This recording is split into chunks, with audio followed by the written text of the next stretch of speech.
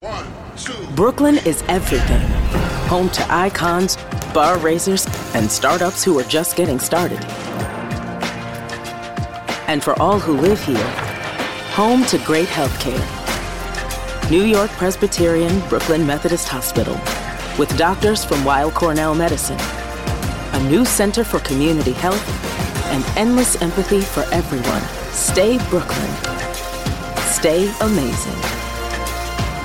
By now, you've probably seen ads about the water contamination at Camp Lejeune everywhere. People who got sick after drinking that toxic water are now able to seek repayment for their medical costs because of a new law, the PACT Act. What those other ads don't tell you is that because the PACT Act is a fresh law, it's important to find an attorney who understands the new claims forms. There is a limited time to file your Camp Lejeune claim, so you need a lawyer who can get it right the first time. The experienced team of attorneys at sickmarine.com is ready to file your claim. They will fight for you, and they won't take no for an answer. Sign up at sickmarine.com.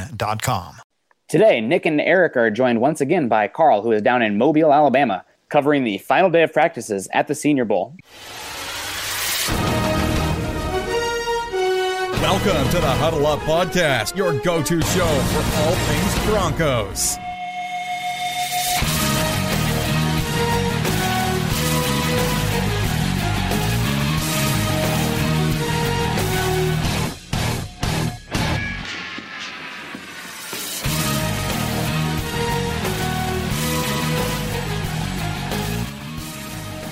Once again, Broncos country, it is time to huddle up draft style. I am your host for this week, Nick Kendall, joined once again by Eric Trickle, and down in Mobile, Alabama, Carl Dumler.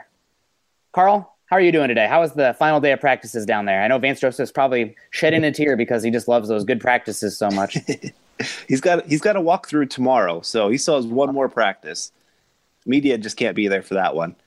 So his tears will come tomorrow. But no, it was another great day. It was beautiful today. I didn't have to wear a jacket most of the time. The sun was shining, got myself a nice tan. It was a lot of fun. Broncos ran a lot of drills that were featuring the quarterbacks. And so it was just a lot of fun to see those guys get an opportunity to show off some skills and also show some weaknesses for a couple of them. I thought that today was one of the better paced practices where they had a lot of good things planned out. And I don't know, like I said, it was a lot of fun to watch them, and got a chance to talk to actually John Elway, Joe Woods, Baker Mayfield. I was standing right next to him. If you see a picture, my Twitter handle now, my Twitter picture is me not interviewing, but being a part of the interview of Baker Mayfield. So it's just been kind of a crazy day surrounded by a lot of crazy people. I got to ask now, you've been down there for a couple of days.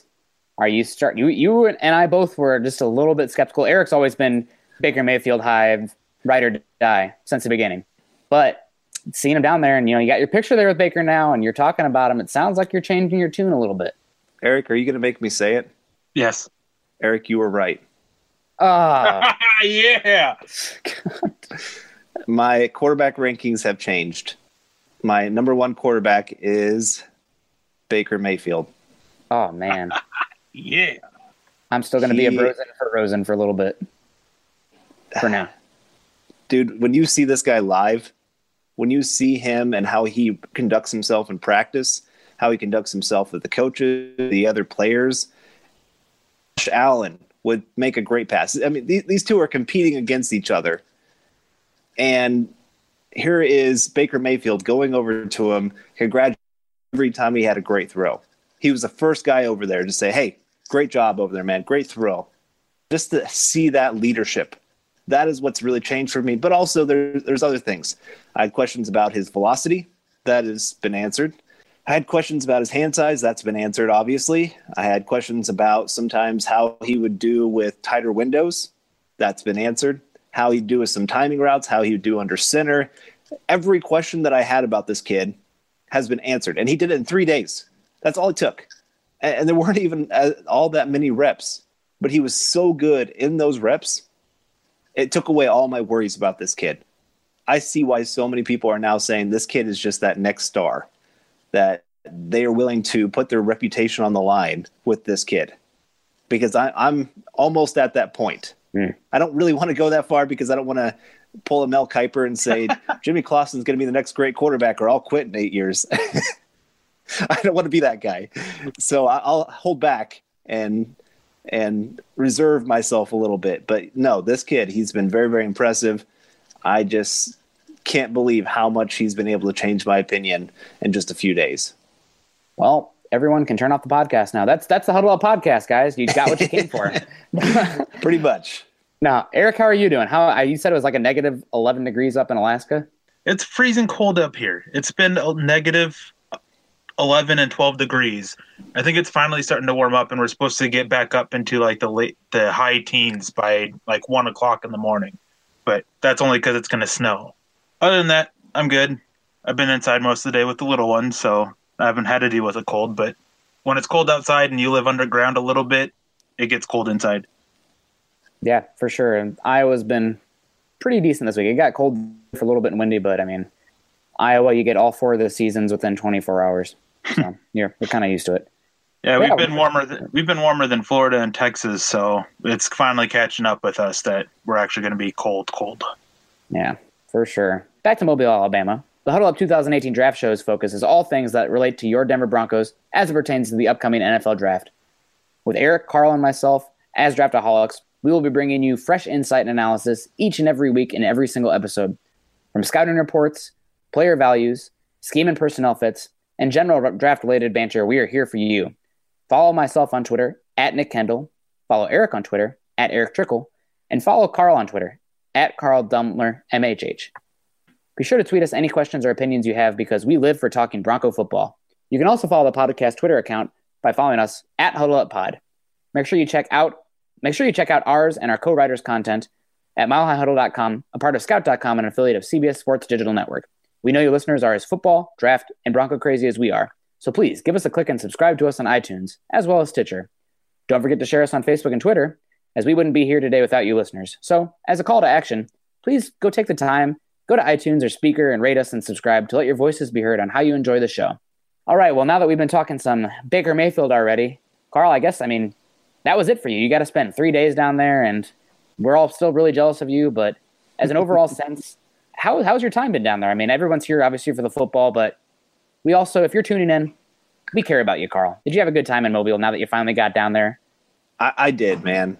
Once I got down here, and especially once I got my clothes, that made a big difference. But no, it's been one of the craziest weeks of my life, but in a great way. Just the people I've got to meet, the connections I've got to make with different people, the interviews, just this entire town. One, I have to say, if we have any listeners from Mobile, Alabama, you guys are the nicest people in the world. Believe I will run into somebody and they will apologize to me. That's how nice they are down here. It's just nuts. So Mobile, Alabama, it's been a great city, great host, taking care of us very, very well. And I couldn't speak more highly of my time down here.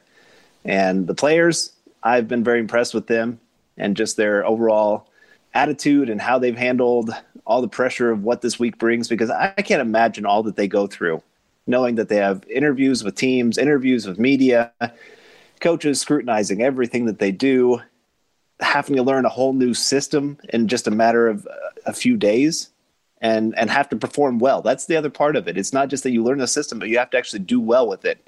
I'm very, very impressed with these players and what they go through. This has been a great group of players.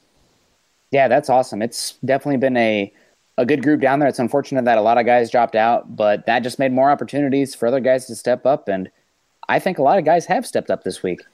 But we talked a little bit about Baker Mayfield, and I just want you to answer. You were talking about it earlier, but just some of the things that Baker Mayfield makes him stand out to you. You know, he answered some of those questions, but what makes Baker Mayfield special as a player overall that you saw and that other people were buzzing about, and just his interactions, his ability to thread the needle? I mean, I don't want to steal your thunder, but some of the praise you were heaping on him earlier was really some top-notch stuff.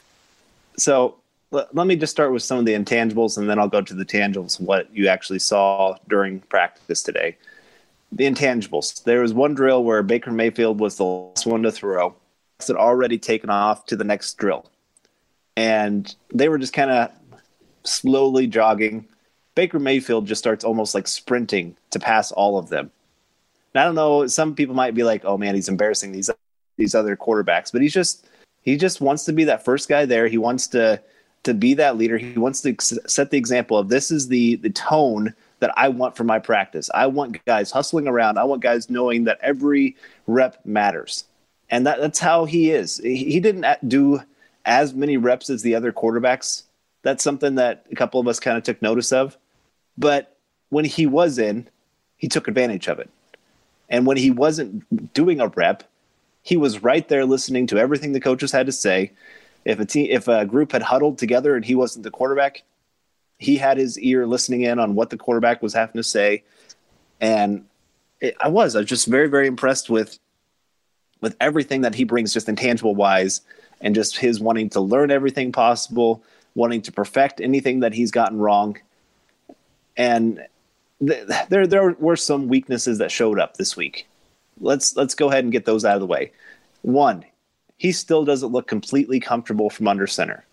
That's going to take time. It's not going to be perfect after just a couple days down here, but I know he's going to work on it. Two, when he had to throw the fade pattern from under center, he had this weird technique thing that he did. I don't know what you would call it. Like he just would almost like just cock his back to like a 90-degree angle and then just launch the football. It was kind of a weird, I don't know what he was doing, but it was still accurate. That was the crazy thing. It was perfectly placed every time. He was so good on those fade routes all day. All the other quarterbacks either underthrew it, overthrew it at some point. We're seeing him make one bad throw in the red zone drills, that's saying something, because those are when the windows get a little bit tighter and you have to be very, very precise to make it work perfect. So now on to the actual tangible things I saw. Baker Mayfield, for a 3-day practice session of learning a new offense, showed incredible ability to get through reads. He didn't always throw to his first read.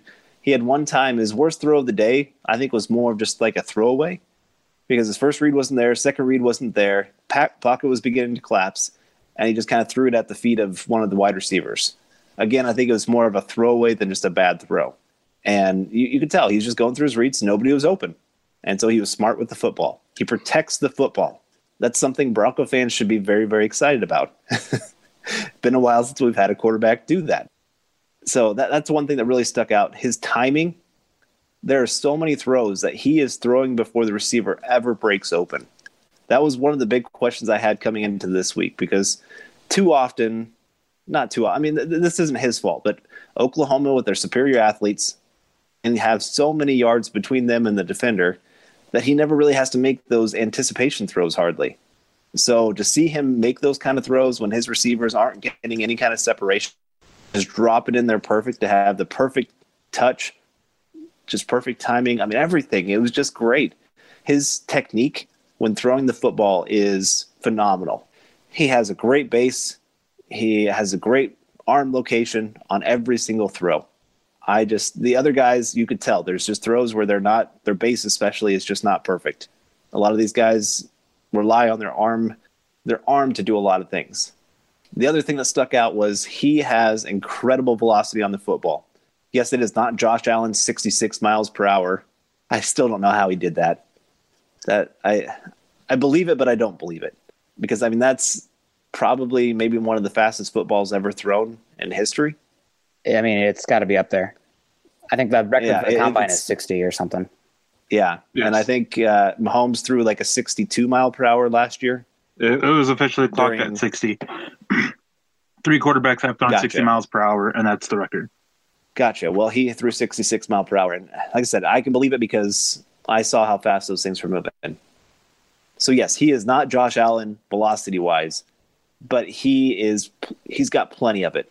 He has no problem zipping it in there. And I think there was a couple times where he just wanted to show, hey, there's another quarterback here that can throw it hard. And he would just launch one in there into a tight window. And that's the other thing, is he can throw with velocity and have it still be accurate. Josh Allen, when he wants to throw with velocity, it goes high and wide every single time. He rarely has those when he really, really wants to zip it in there that are actually really accurate. He's just kind of like I told you yesterday, Nick, that he's Aroldis Chapman. I said that, didn't I? Maybe not. I don't know. You said he was a big closer. Then I sent a GIF. I'm like, oh, it's definitely Chapman. Okay, I think I said it to Sire then, and then you sent that, and I'm like, yep, that's what I'm talking about. Combined it. Okay, all right, that's fine. Great mind. Okay, yeah. Anyway, yes, yeah, exactly. So when he's on, he is really, really on, and he is impossible to stop. But there's also those times where he is so inaccurate that you just have no clue where that football's going to go. I'm sorry, I'm getting a little bit off of Baker there, but it's okay. We need to hear about Josh too. Right, and I'll talk a lot about him here in just a second, but Baker, like I said, he can throw with velocity and accurate at the same time. That's huge. I'm trying to think of other things that he just really showed. I don't know. He showed ability to manipulate the pocket. I only saw him take off running once this week, and it was for like a 40-yard gain. So kind of one of those, I know they always got after Paxton, like, why are you running in these drills? Every once in a while, it's just, hey, this is the best decision. Nobody else was open. Every defender had their back turned. Why not take off running? So I thought it was a good decision and just showed off his athleticism and went to the table with that ability as well. I don't know. It just, everything about him, everything just screams, this guy is going to be great at the next level. He won't let himself fail. Yeah, that's something. I mean, Elway has had a tendency so far in his career as a general manager that when he makes a mistake, he will go 180% degrees the other direction. And Paxton Lynch to Baker Mayfield is probably about as opposite as you can get. You know, you Paxton Lynch, the raw, toolsy guy from the smaller school, that much in college, but, you know, big upside. And then you got Baker Mayfield, who, I mean, he showed he had tools here, but he's not, you know, the raw toolsy guy. That'd be Josh Allen here, but accomplished it and is just the hard worker, Energizer Bunny type that's, you know, put it on me. I'm the leader. Get on my back. I'm carrying this team. I would not be surprised at all if the Broncos, you know, after this week, were infatuated with Baker Mayfield. You know, we still get to see Sam Darnold and Josh Rosen down the stretch. You know, there's still a couple months to go. But Baker Mayfield, he definitely had quite the audition here. So I'm excited to see that.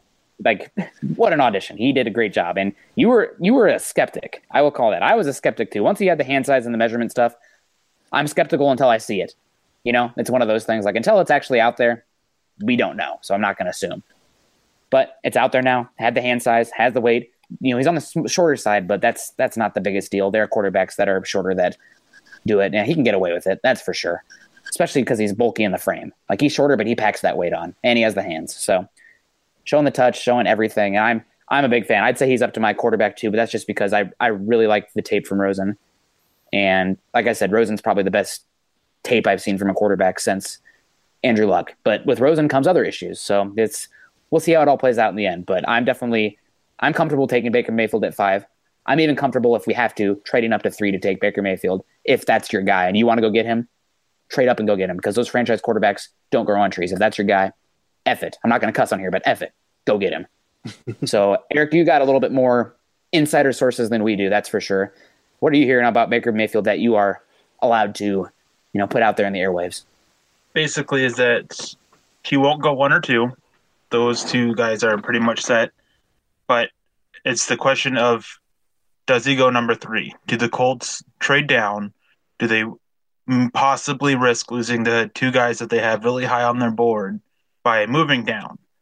Now, everything I've heard is that they really, really want to fix their defensive backs. They've been atrocious for a while. They've had a bad secondary for a while. So they're open to trading down, but they don't want to trade out of the top 10. If they trade down with Denver at 5, they'd probably look to trade down again and stay in the top 10. So that's that. The Colts are willing to trade down. From what I've heard with the Browns, not so much. So if you want him and if you're the Jets, basically they're the only other team that has a chance at really getting him.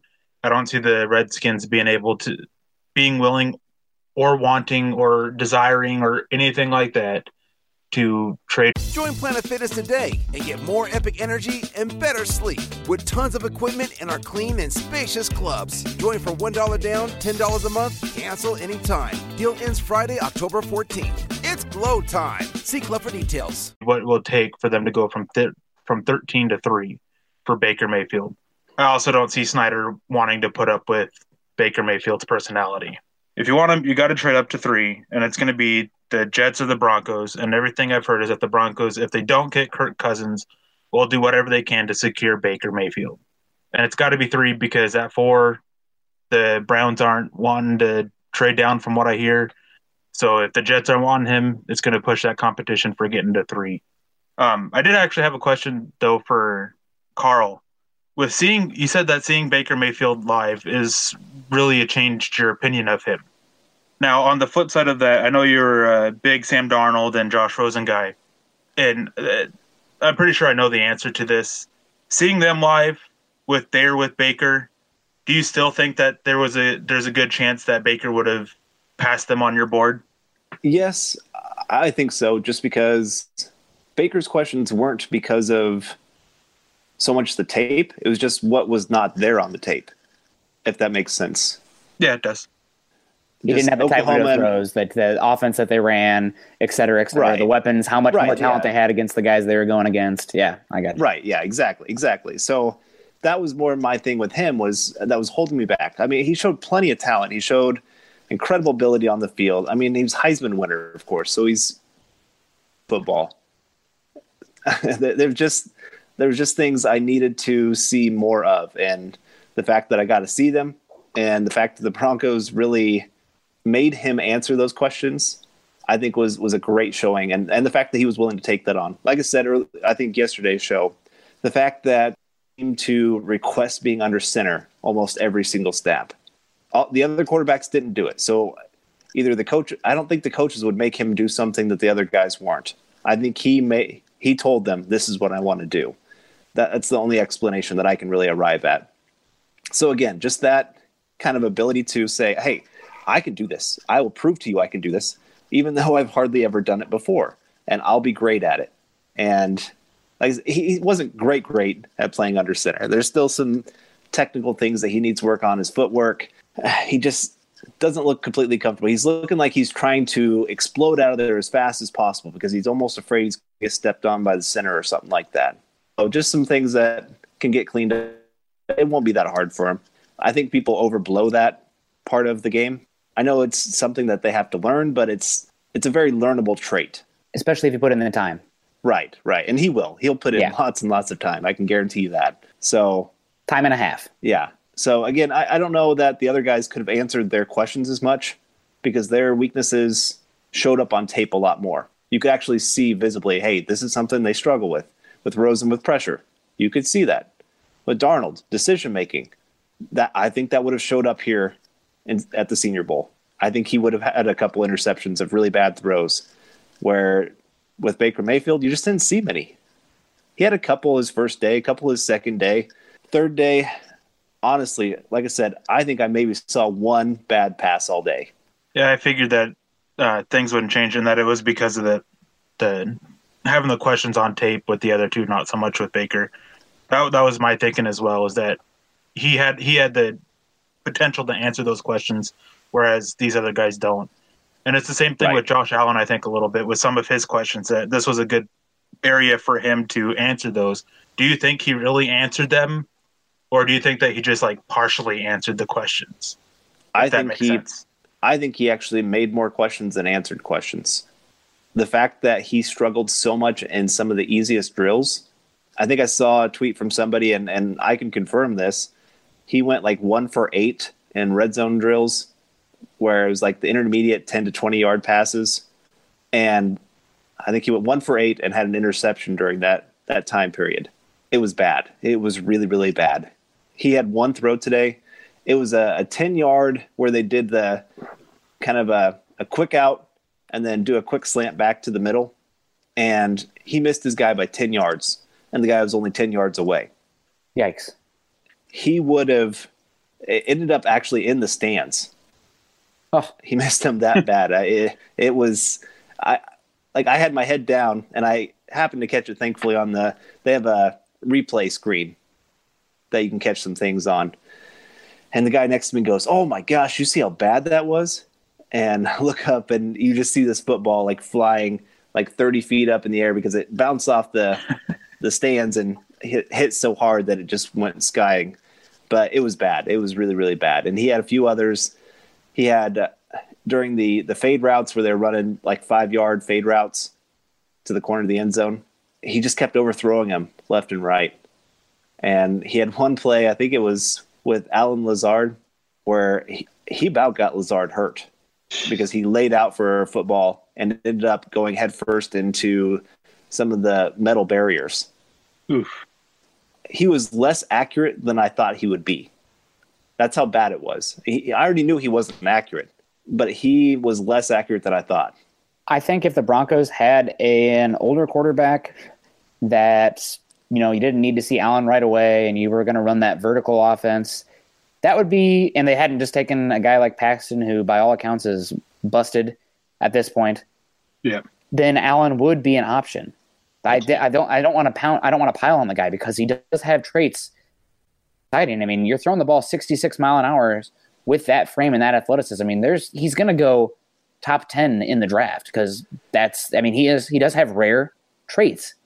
But given the circumstances of the Broncos, where they're at right now, and what Paxton Lynch has been, I just can't see them going that route again.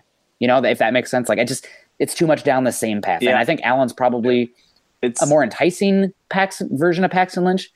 He's like a souped up version, but he's even like a more raw version, if that makes sense too. Because at least with Paxton, you saw him with the ability to run that offense at Memphis. Granted, it was that super spread kind of system with a lot of bubble screens, but I mean, he showed that accuracy and touch and everything at Memphis at, I guess, a higher level than what we saw at Wyoming this year.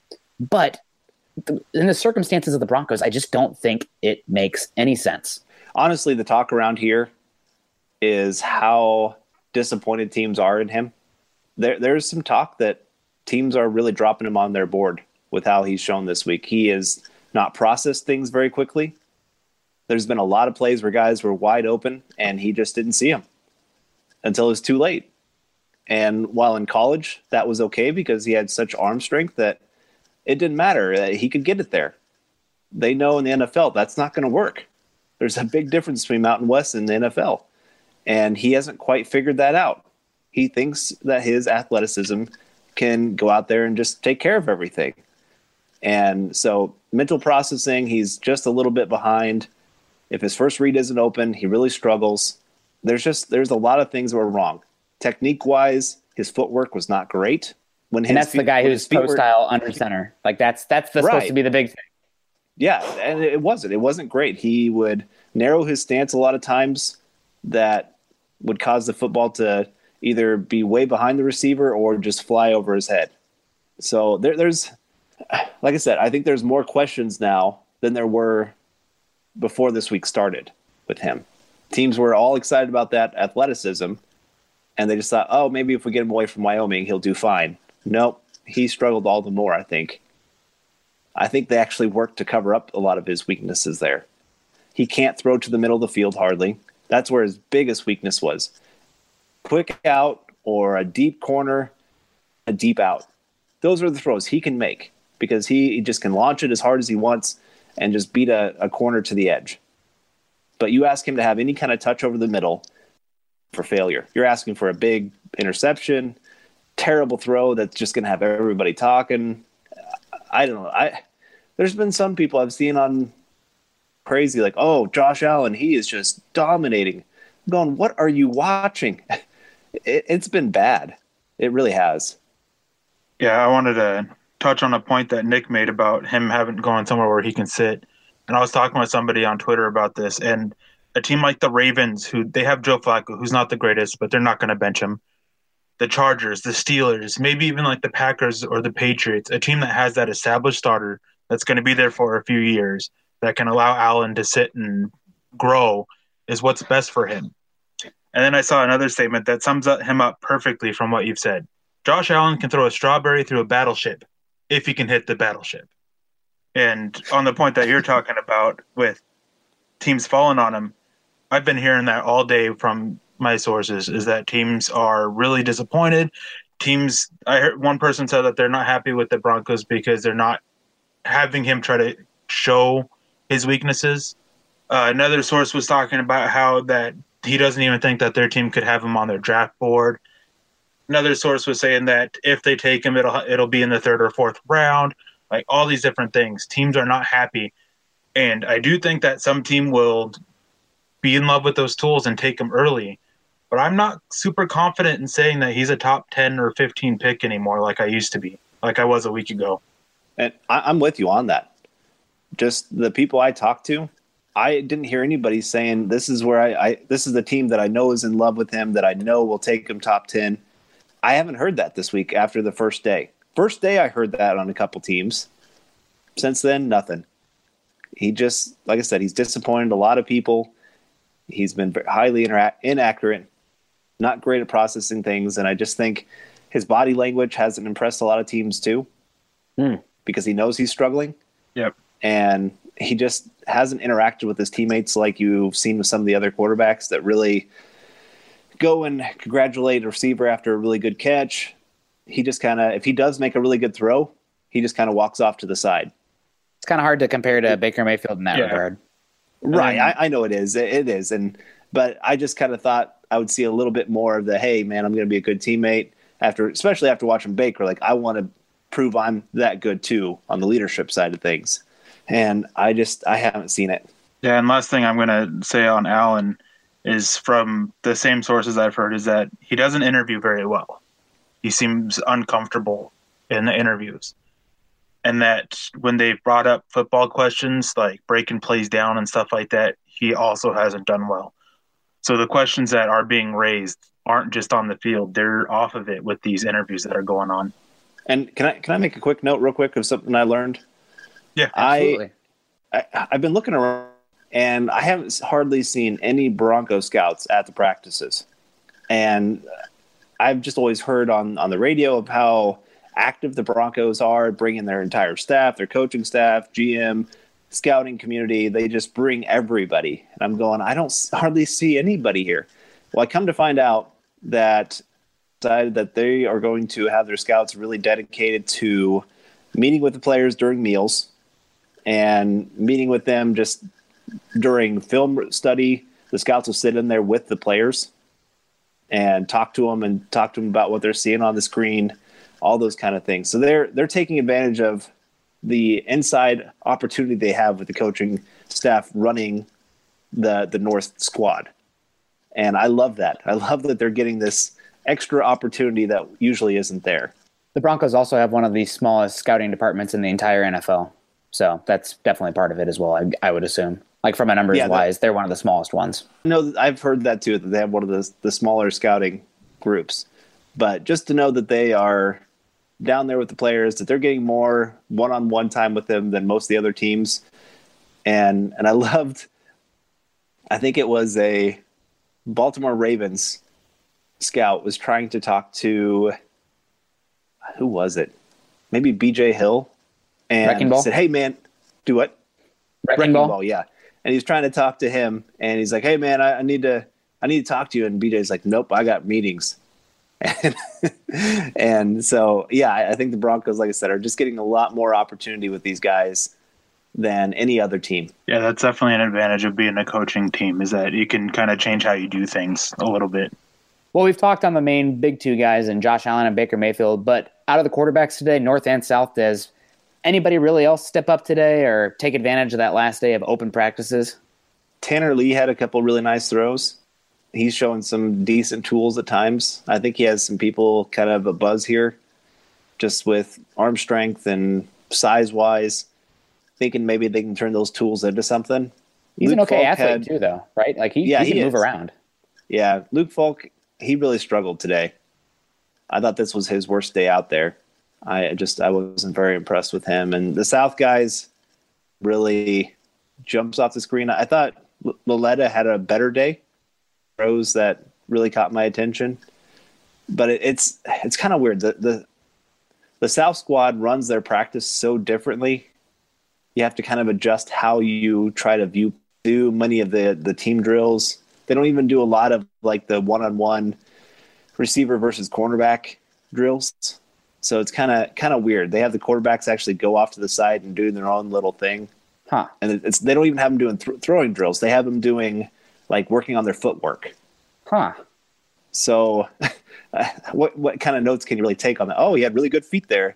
Oh, Yeah. nice 7-step drop. I don't know. It's kind of weird. I haven't liked how they do their practice at all. Sounds more like an OTA kind of thing. Right. They like to do a lot of individual drills. They don't have the one-on-one. They don't do the offense versus defense. They will take their offensive linemen and put them next to a bunch of trash cans and have them run around the trash cans. Defensive lineman players, they'll have a bunch of medicine balls and hula hoops that they'll have them running around and grabbing a towel to show how well they can bend around the edge. They'll work on their hands. They just do a lot more of the technical stuff, which I'm sure a lot of scouts really enjoy. But if you're actually looking for how did this guy do? Did he win the day? That it's hard to really judge off that. Fair enough. That makes sense. Well, I think Tanner Lee is definitely an interesting one that, what the Redskins did a few years ago when they took RG3 and then added Kirk Cousins later. I wouldn't be upset if the Broncos took Baker Mayfield and then round 6 or whatever took a guy like Tanner Lee just because of the upside. And it's smart to take quarterbacks every year, if not, every other year, but maybe even every year because those guys are lottery tickets. And if you have a lot of picks like the Broncos have, it's not the worst idea. So, funny story, speaking of Tanner Lee, is on Monday I was texting a source back and forth, and I was asking him about the quarterback specifically. And he says Tanner Lee is a guy that can improve his stock the most, that he could possibly rise up into the 3rd round. Early this morning, I got a text from the same source. He says, on Tanner Lee, forget what I said. Well, on that. Yeah. Always had the arm strength and the tools, but it's just been super erratic and likes to throw the ball to the other team. Yeah. Specifically the Hawkeyes. He locks on to his first target and won't let off. Nah. And once he finally does, he just panics. He looks to run out of the pocket or just kind of throws it away, does something, or he'll still try to throw it to his first read. Just be like, I don't know where else to go, so I'm just going to throw it into triple coverage. Oh, picked off. Oh, man. He did that about 3 or 4 times this week. Well, that's too bad. I had some hope. I know there's some Nebraska fans that listen to this podcast that were pulling for him. So, sorry, guys. Nebraska still stinks. He still has that developmental aspect to him that you could see him develop into something, but just it wasn't pretty for him. Rather take a guy like Kurt Benkert, maybe? I'd rather take a guy like Mike White. Yeah. Yeah, definitely. That's a guy who did pretty well there. But I'm ready to move on from quarterbacks. We've already talked about them for probably half an hour here. So offensive side of the ball, north or south, any guys that today specifically, not this whole week, but today specifically, caught your eye, whether it be skill position or offensive line. MJ Stewart. Let me start there. Cornerback defense? from North Carolina. Okay. Oh. He's a cornerback. Is one of the most aggressive cornerbacks here. He's only 5'10", like 198 pounds or something like that. But he is flying everywhere. Special teams, they asked him to do a lot of special teams today. And he was... Mary redeemed a $50,000 cash prize playing Chumba Casino this year. I was only playing for fun, so winning this was a dream come true. Chumba Casino is America's #1 social casino experience. It's serious fun. With over 80 casino-style games to choose from, you too could win life-changing amounts of cash. Be like Mary. Log on to ChumbaCasino.com and give them a whirl. That's ChumbaCasino.com. No purchase necessary. Void or prohibited by law. 18+. Terms and conditions apply. See website for details. The voice in the preceding commercial was not the actual voice of a winner. The word never carries a lot of weight. Never forget, never settle, never surrender. And now Dodge is proud to announce Never Lift, the full throttle rally cry of stepping on the gas and never letting up. With the 475 horsepower Durango SRT 392 and the muscle car dynamic duo Dodge Charger and Challenger, and the introduction of Dodge Power Brokers, your official dealer for legendary direct connection performance parts. For more on the Never Lift mindset, go to Dodge.com. Dodge is a registered trademark of FCA US LLC. Always like the first guy down the field. You're looking for that guy that could be your 3rd, 4th quarterback on your team and be a big special teams contributor. MJ Stewart is a guy to really watch out for. Yeah, I've heard some good things about him there. I'll be honest, I haven't watched that much tape on him. I'm a little bit of an ageist when it comes to cornerbacks. Most of the great cornerbacks in the NFL are when they come out of the draft. They're not seniors normally. Normally the guys that are really talented at cornerback, that talent shows pretty early, and those guys book it as soon as they can. That's just how it has been. I feel like, when was the last time there was a great senior cornerback? Was Tre'Davious White a senior last year? I'm sure there's a couple, but for a vast majority, Those guys are juniors. You see a guy like Right. 2 years ago, Desmond King was talked about being a first-round pick. He decided to return for his senior year, drops all the way to the 5th round. So, I mean, I don't know if it's an ageist thing. I mean, it's probably thinking about it backwards, but that's definitely something to consider as well. A cornerback specifically, I know we're kind of talking offense there, but jumping to the cornerbacks, Isaac Yiadom from Boston College, he's somebody Yes. that you had mentioned a few times as well that had been flashing, and I've heard some people that I respect their opinions have been mentioning that he's been standing out as well.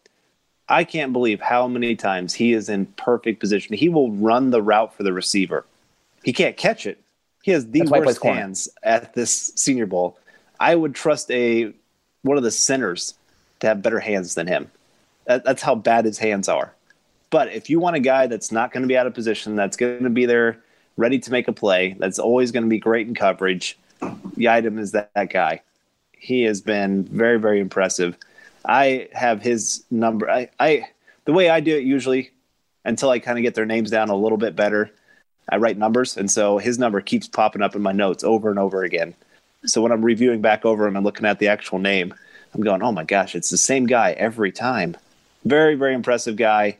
Probably, yeah, he's definitely been the best corner here. There's just consistently every single day showing up. I've had other guys ranked above him on certain days, but then they have a bad day to follow it up. Those guys is Saron Neal. He had a great first day. I remember talking here on the podcast. This guy's a guy to watch out for. Ever since then, he is hit and miss. Best rep or the worst rep of the day. He had that rep against James Washington where he just destroyed him. Oh, my goodness. People were talking about that for the next 5 minutes up in the stands. Yeah. His hands were just perfect. I mean, he destroyed the guy. And Washington's been the best receiver here. Yeah. Him and just manhandle him that way, plus know when to let go. That's the other thing, is there's a lot of quarterbacks in college that get away with a lot of being handsy that the NFL just doesn't allow. And so to see him know when to let go and then attack when the ball was thrown, it was just a perfect play. One of the best reps I've seen of any cornerback here. But he also had like 3 other reps not too long after that where he gave up touchdowns. He had one where they were doing 2-minute drill, and he allowed Jamon Moore to do a deep in.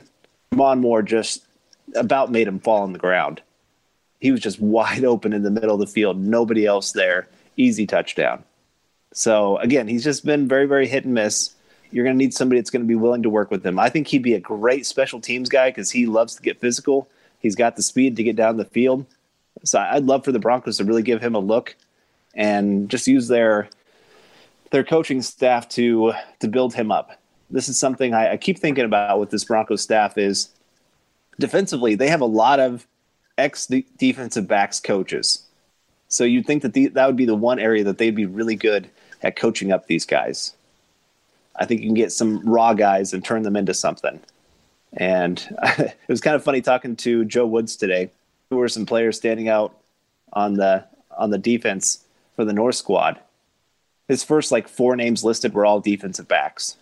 Some other players that have been sticking out, Nick DeLuca has had a lot better last 2 days at that off-ball linebacker spot. First day, he was one of the worst players on the field. Last 2 days, he's done really well in coverage. He's shown up in the run game. Been very impressed with him. Just took him a little second to adjust. Kamoko Toure, he has been the talk of the place pretty much, other than Baker Mayfield. There's some talk of people saying that he should maybe go in the first round. Wow. I mean, he has the traits that, from what I've seen, he can corner really well, and he's long and athletic, but crazy for a guy that, what did he play, 25% of the snaps this past year? Something ridiculous. They didn't use him. So, I mean, I guess that's as much of an indictment on Rutgers' coaching staff. I mean, Rutgers is probably as crappy of a football program as there is in all of Division I right now.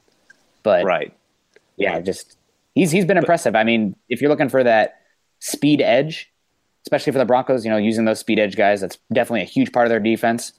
You have the guys that are more power edges, like Bradley Chubb, classic, a little bit more power edge, or just a little bit more of those 4-3 guys. Toure is the guy that can play that 2-point stance, bend that corner, and use that ability to get around.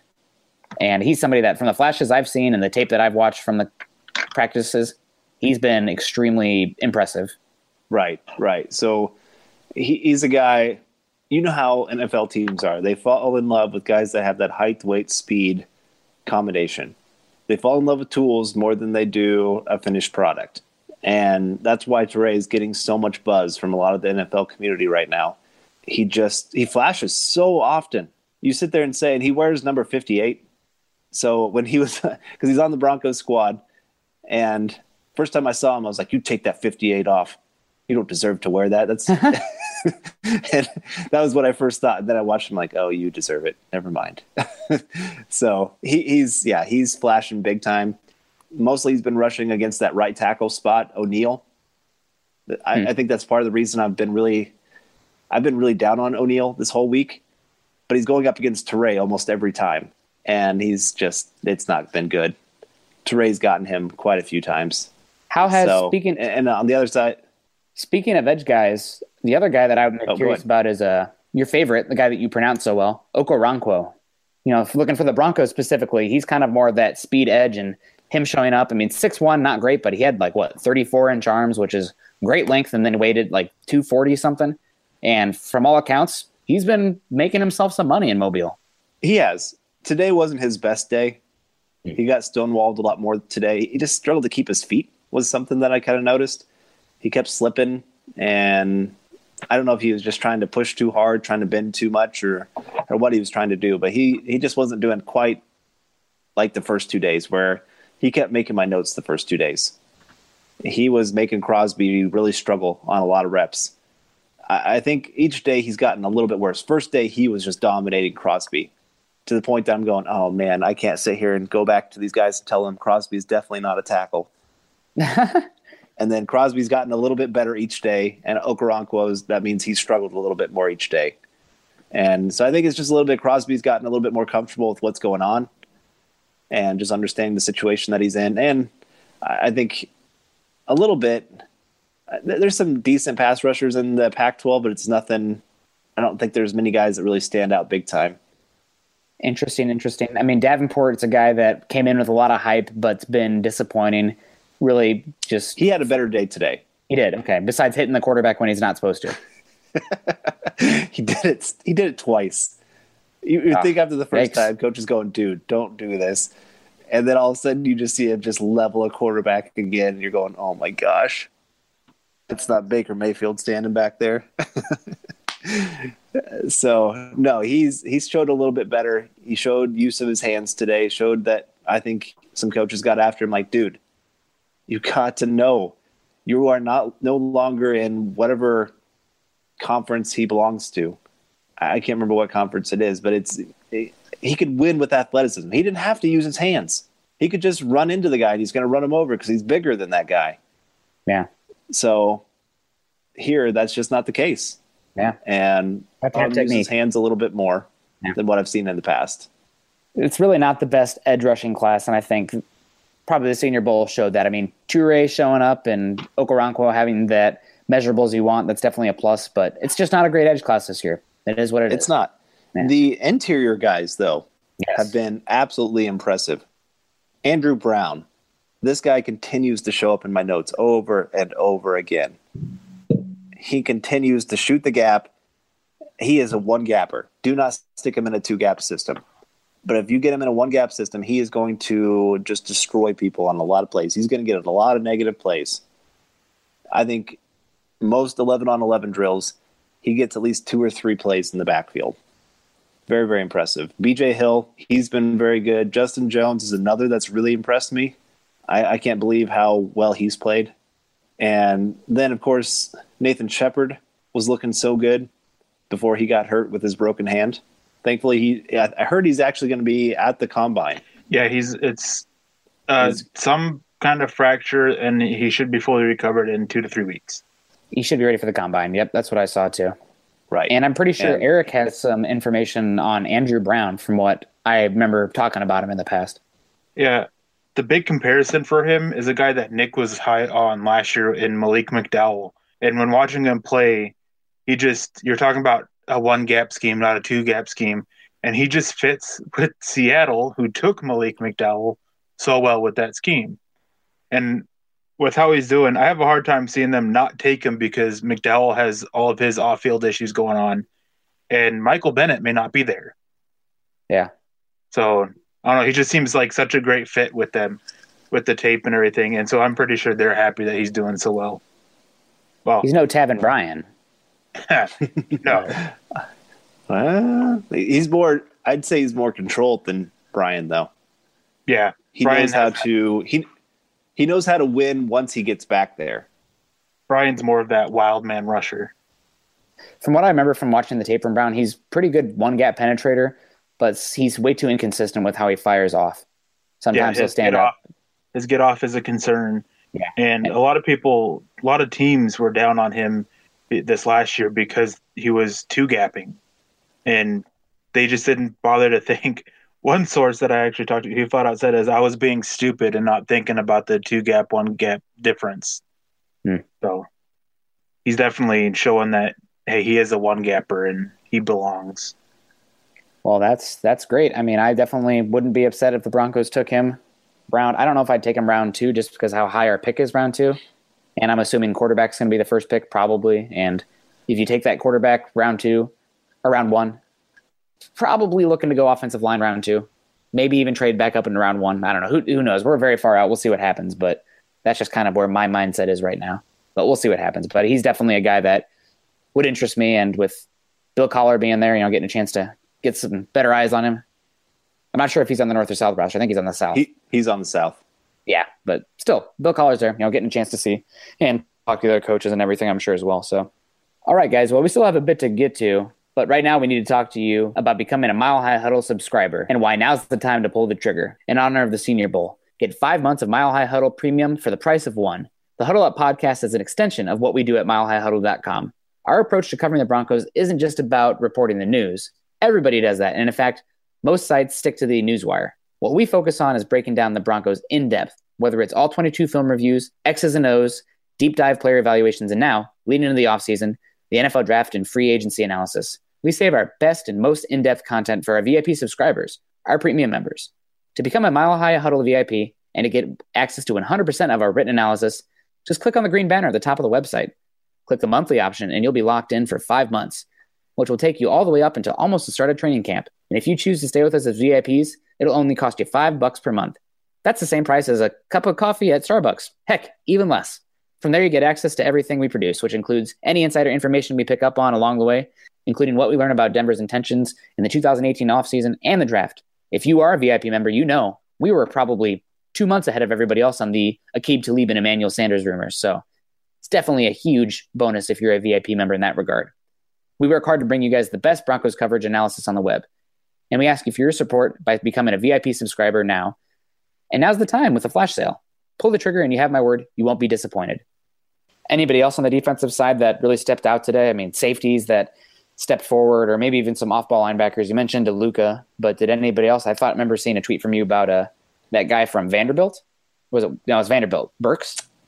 Yeah, so he's got some really good hips where I liked his ability to flip and run, but he just didn't quite show the strength to always fight through blocks. Was one thing that really stuck out to me. A guy that I really liked was Darius Leonard. Yeah. Broncos interviewed him right away. He was the first one. Yeah, he has really shown well. He has been in good position on a lot of passing situations. He's shown some decent awareness at different times. He's still got to clean some of that up.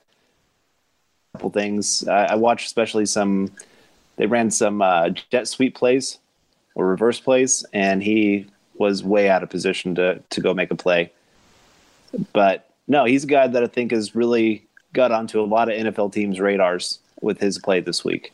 Well, he was one of the linebackers I was most intrigued to see. I went and as soon as I saw that he was going, I went and threw on some tape of him because I think linebacker is a bigger need for Denver than many others do. Round 2 big. I was impressed with what I saw on tape, and I'm glad that he's doing well. I knew that there was going to be some hiccups to it and that he wasn't going to be great at everything just from the increase of competition for him.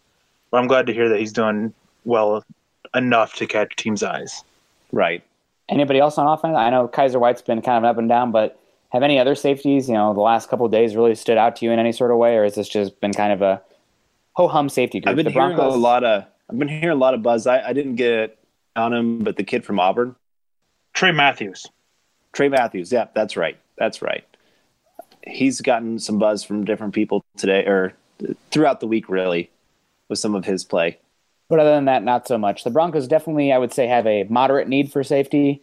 Darian Stewart potentially on the way out the door, whether it be a trade or a release. I mean, that's definitely a guy that's not long for this roster with how he played this last year in his cap hit. Justin Simmons there, but they could use, with how much the Broncos use a 3 safety look, do you think they're going to be happy with a 3 safety look of Simmons, Parks, and Carter? That's probably not ideal. You have free agency to sort that out as well, but I think safety is a low-key, under-the-radar need for the Broncos that if a valuable guy falls, I would not be shocked at all if they went that way. Other needs stand out, but, if a valuable guy falls, you got to jump on it. So anybody else on the defensive side that stood out today that you want to give a shout-out to, or are you ready to move on to some offensive line and offensive skill players? Let's move on to the offense. I got lots of guys to talk about. Okay, that sounds good. All right, well, moving on to the offensive side. Carl, last day today, man, I know you were down there, and I saw you tweet out that you got to give the big ugly some love. And I got to hear you. You kind of mentioned Brian O'Neill, been up and down, not as impressive. Some people thought he was great, some not. But offensive line, Will Hernandez, amazing. Tyrell Crosby, up and down. But you were there today on the field. What did you see?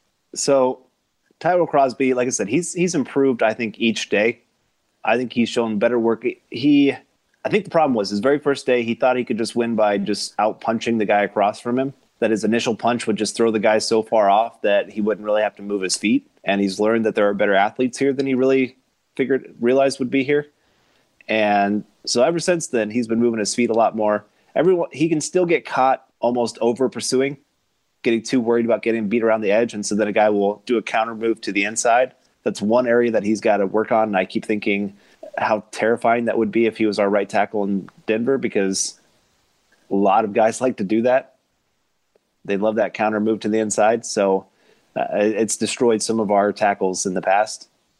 But no, he's been a lot more impressive over the days. Brett Toth, I've talked about him. He's still continuing to show pretty well. He got a little bit more bull rush today than in the past. He just wasn't winning the leverage battle. Alex Kappa had the same problem. His more issue was he kept lunging at guys over his knees, or his hips over his knees very well. And so he got caught out of position on plays. The offensive lines just really struggled a lot today on some different things. Even Will Hernandez got beat. I watched him 2 times in a row. Yeah, they had him redo the thing because he got beat so bad. And then he failed the second time too. I wish I could have got those on tape, but I forgot to. I was so shocked by the first one that I forgot to get my phone back up.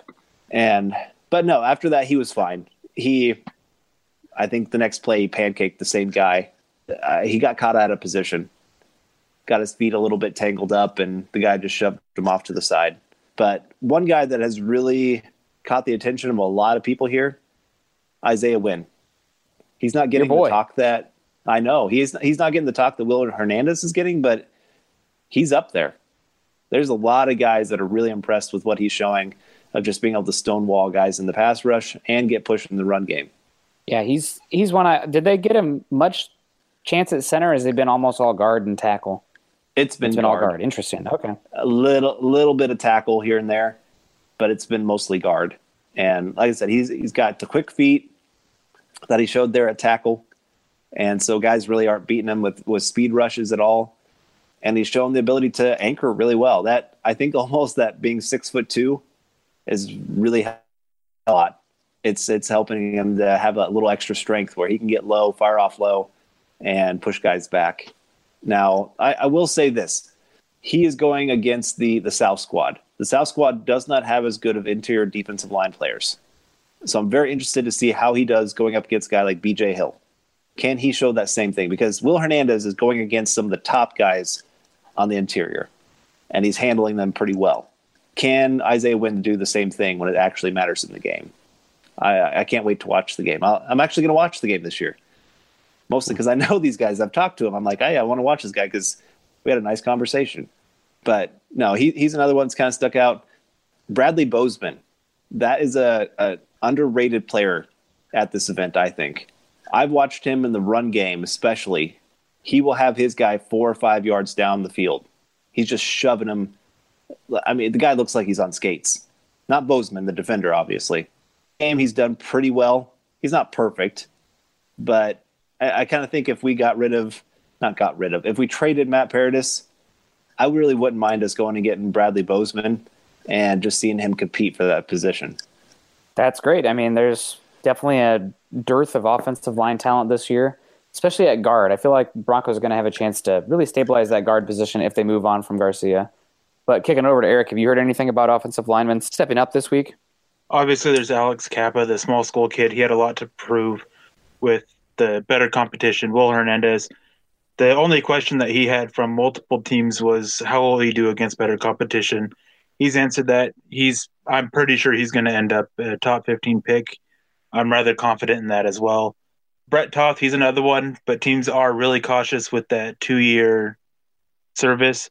There is some talk that they will try to postpone it and that they will show that it is a benefit for the armed forces by having it benefit with trying to recruit players to attend there and play football at the program, with saying if you do make it and you are a great candidate, they are willing to work with you and get you out on the field sooner rather than later. Wouldn't they not do that with that guy from Air Force last year? He was a really talented wide receiver. Jalen Robinette, yes, they did. And he ended up being denied. So they're not confident with Toth, but they hope to. Tyrell Crosby, Carl talked on him a lot. A lot of teams had, and I think you and I had the same concerns too with him being left tackle. More and more teams are becoming more confident that he could be a decent left tackle in the NFL. Isaiah Wynn, he's another one that teams just think that he could play all over, all 5 spots. He's not the longest, he's not the biggest, but he's just, how to put it, not the most talented, but he just knows how to win. He knows how to use his quickness and his size and his arm length and all that and win the battles. One source I talked to with him said that he doesn't have that length, so he gets off so quick, and he's still making contact with the defensive lineman first. These guys with 2-inch longer arms than him, he's hitting them first. And then there was another one too that is getting a lot of talk, and that is one of the centers, Mason Cole. Oh, okay. There's a lot of teams that are becoming fans of Mason Cole. Not sure how big of fans, but is that the Michigan guy? Yes. Yeah, I sat next to his parents today. Oh, that's awesome. Yeah, they're really nice. That's so cool. He's been good. I've liked him a lot too. He hasn't been the thing with Bozeman. Bozeman has dominated when he's been good. He just hasn't been as consistent, where Mason Cole has been very, very consistent from day 1 to day 3. Yeah, that's awesome. Balaj, however you say his name, the Arizona State running back receiver, he ran the fastest over the combined speed of the Senior Bowl. I saw that. It was 20.46 miles per hour or something like that. He needs to move to wide receiver. He does. His routes are better than some of the receivers there. They're crispy. Yeah. Crispy routes are my favorite. Yep. But yeah, no, that's a good transition there. Balaj has been a guy that's been getting some hype out there. Michael Gallup and James Washington's a guy as well that's probably stolen the show. I've heard that the Broncos have interviewed him and have shown some interest there. So, Carl, we're going to wrap it up here with the end of this. So we'll probably get you on here again about talking about the Senior Bowl, but the offensive specialists, the playmakers. I know that's, especially the wide receivers, that's your bread and butter, that's your favorite. Who stood out, wide receiver, running back, tight end? So I just have to start with this guy because he really is not getting talked about enough, and that's your boy Jaylen Samuels. Every single day, he will make 2 or 3 just jaw-dropping plays where his speed, guys just are taking terrible angles to try to get to him. He is so fast, so quick, and he's actually shown incredible patience in running the football. He has been the most patient running back of any of them here. He'll just kind of sit back there, wait for it. All of a sudden, hole opens up, boom, I'm gone. I think you do a disservice calling him a running back. He's a playmaker. Just that's true. I just all over. Yeah, right. But I'm just trying to say that you can have him as your running back, and he'll do well. You can have him as your slot receiver. He's going to do well. You can have him as that guy just kind of your running back that you're going to use as a receiving option. There's so many things you can do with this guy. Like you said, he is just a guy that's just going to go make plays. You get the ball in his hands 10 to 15 times a game if you can, somehow, some way, and fireworks are going to happen. I love him. I really do. He's one of my favorites. I think because of Alvin Kamara and what he's done in the NFL, there's a good chance Jaylen Samuels could go a little bit higher than people think. Teams are going to be a lot more interested in these kind of players, especially when you get quarterbacks like Mayfield. Baker These Mayfield. are the kind of players that work perfect with him. Yeah. I would love to see if the Broncos go get Baker Mayfield, go get Jaylen Samuels for him. Have him stand in the backfield with him and see what he can do. That would be perfect. So he's been my favorite running back here. I know I keep saying running back, but because that's how they have him labeled. Yeah. But just playmaker, he's been my favorite one here so far. I have one tight end that I'd say is kind of risen above the others. Mike Gesicki of Penn State. It's not been like, oh my goodness, this guy is so much better than everybody else.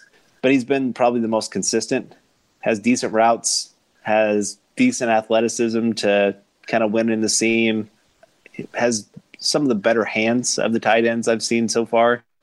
And I don't know, he's made some plays here and there that have me go, okay, this guy, he's got a solid. This tight end group, it got hurt so bad when Goddard went down. Yeah.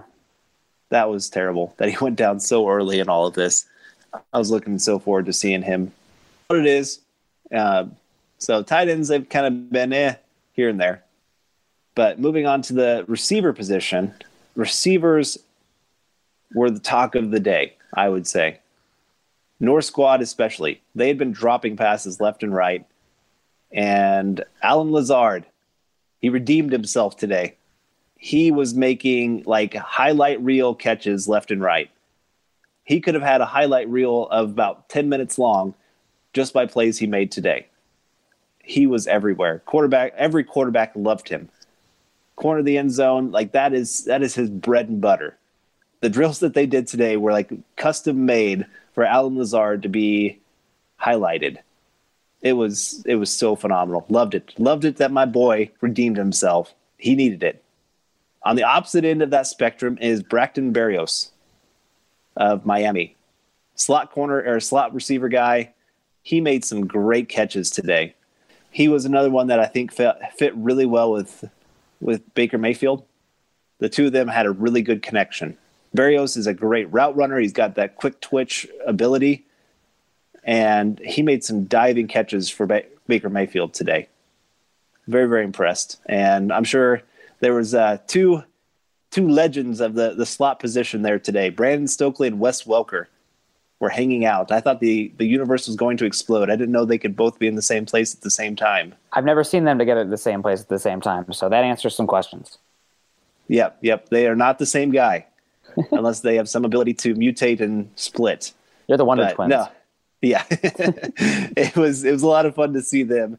I couldn't tell if they actually saw me secretly trying to take a picture of the two of them together. Oh, those are your boys, aren't they? You're smaller. Right. You're a wide receiver. You're a small wide receiver. That's your type. My small white wide receivers. Those are my boys. And Braxton Berrios, he fits that same thing. He was fun to watch today. Oh, man.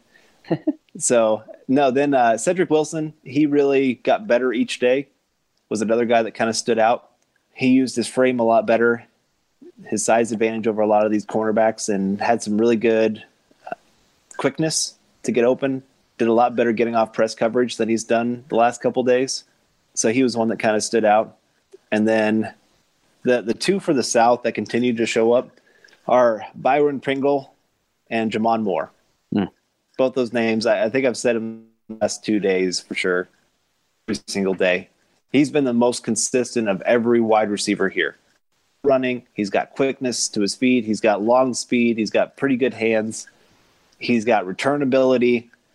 I remember you kind of dogging me for being a Jamon Moore fan before when we were previewing. So you kind of come around on him now? Yes and no. Okay. I thought I was giving myself a pat in the back, but I guess not. Oh, man. Sorry. No, you're not getting a you were It's right, okay, no. like Eric got. Sorry, man. It's okay. No, I mean, his Jamon the Moore, bigger one. So. Right. No, Jamon Moore, he has his moments. He is a lot better route runner than I thought he was going to be. So that's a plus. He definitely shows that long speed. There's a reason he had so many big plays there at Missouri. He is a big play waiting to happen, but he's also the guy that could be wide open by 5 yards and just drop the football. Of course. His hands are just so inconsistent. Day 2, yesterday, I always get kind of confused because it's actually day 3, but it's the second day of practices. I'll say second day of practices. Jamon Moore was one of the best receivers that I watched all day. He was catching everything that was thrown his way. He was making some tough catches along the sideline. He was beating guys deep, beating them short, everything. First day and third day of actual practice, inconsistent. He was better today than he was the first day, but he just still had a couple of drops. You're going, oh, man, can't do that. You can't ruin drives with these easy catches that are being dropped. So some things he needs to work on, but there are some skills there that you would really love to have on your team too. Defenses would have to respect every time they saw this guy on the field that he's going to beat them deep. Well, that's awesome. I know Deshaun Hamilton's a guy that's shown pretty well there as well. And I guess one last comment for me. I know Eric's probably biting at the heels, ready to have some stuff to say, but a guy that from the highlights I've seen, I know you've tweeted out about him as well. Opposite side of the ball, but we're getting a little long here, so I just got to throw it out there. We didn't get to him yesterday either. I felt bad all day editing the podcast. I was like, oh man, totally forgot about this guy. Uchenna Nwosu from USC. He's a guy that really intrigues me. He's played edge linebacker for USC in more of a 3-4, 4-3 kind of hybrid front there, but he's a guy, he's played some off-ball there, played 3-4, he's rushed the passer, they put him in coverage, and I am a big fan of his skill set. So he really intrigues me, and I think he's had a great week down there, probably as good as any defensive player outside of Toure as far as that defensive front and raising his stock. The first 2 days he showed off his pass rushing skills. Today was all about his off-ball skills. He did really, really well dropping off into coverage. He's better in zone than he is man, but he's showing that he has the awareness. That was what really impressed me. He job keeping his eyes on the receiver and the quarterback, just kind of watching where both of them were going, and then just driving on the football wherever they threw it. And so, yeah, he's a guy that's definitely raised his stock, showing teams that that utility belt can do a little bit of everything. Whatever you need him to do, he'll go do it and do pretty well. I don't think he's ever going to be like that elite talent at anything. There's a lot of good things that he brings to the table for sure. All right, Eric, I know you've been waiting to talk. Get it all out there and we can wrap this on up. There's just a couple of players that Carl talked about that I got some stuff on. Jalen Samuels, you mentioned that he's going to go earlier than people think. I don't think that's the case. I think a lot of people have opened their eyes on him. I know teams have. And there's talk of him going late second, early third, right in that New England Patriots range. Oh, no. I just had to add that part just to get at you, Nick. Allen Lazard, teams are cautious with his performance today just because of his bad performances the last couple days. They still think that my sources anyway still think that he goes in that 4th or 5th round, which is where he was coming into the Senior Bowl. Gesicki, he really helped his stock. He's probably raised himself to at least top 5 tight end. James Washington, Denver really, really likes him. And I first saw it on Twitter, somebody saying that Denver's talking about taking him in the 2nd round or likes him in the 2nd round or something like that. I asked the source on that, and he says that it's actually really true, that they may even think they have to trade up into the 1st round to get him because of how well he's doing. Brian Pringle, he's another guy. He went from undrafted to probably a mid to late round pick, like that 5th or 6th, maybe even 4th round range. Jaleel Scott, teams love him just because of the size. He's an immediate red zone weapon.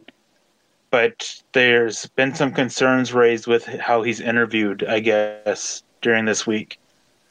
As for running backs, the biggest disappointment from what I've heard has been Rashad Penny. I guess he's put the ball on the ground a couple times, like 3 or 4 times yesterday, a couple times the first day or something like that. And they're just at that size. Yeah, they're just really concerned about it. He's also dropped a couple passes that were pretty easy too. All right, well, that's going to wrap up this final installment of the Senior Bowl recap episodes with Carl down in Mobile and Eric joining us every week. These all have been coming out a week later because, hey guys, this is our full-time jobs. Unfortunately, we can't be there all the time, but maybe if you're subscribing to VIP, that can help us there next year. You can find Eric on Twitter at Eric Trickle, Carl on Twitter at Carl Dummler MHH, and myself at Nick Kendall MHH. Also, make sure you head on over to Mile High Huddle, an affiliate of Scout.com and CBS Sports Digital. You can find ours and our co-writers' articles on Mile High Huddle, but not just about the draft, but everything that pertains to the Denver Broncos. You can also follow the Huddle Up podcast by subscribing to us on iTunes, and for Android users, Stitcher, as well as check us out on YouTube. We upload these episodes on YouTube every single day, the same time we upload them up to iTunes and Stitcher. You can follow us on Twitter at Mile High Huddle and at Huddle Up Pod. Again, please be sure to subscribe and rate us and reach out to us, as we love interacting with Bronco fans, especially as it pertains to team building and the NFL draft. For Carl Dummler and Eric Trickle, I'm Nick Kendall, wrapping up this final installment of the Huddle Up Senior Bowl 2018 recap. We hope you enjoyed it, and we will see you soon. Go Broncos, go draft, and I guess I got to say it. Go Baker Mayfield? Question mark? Question mark? All right. See you guys. Mile High Huddle.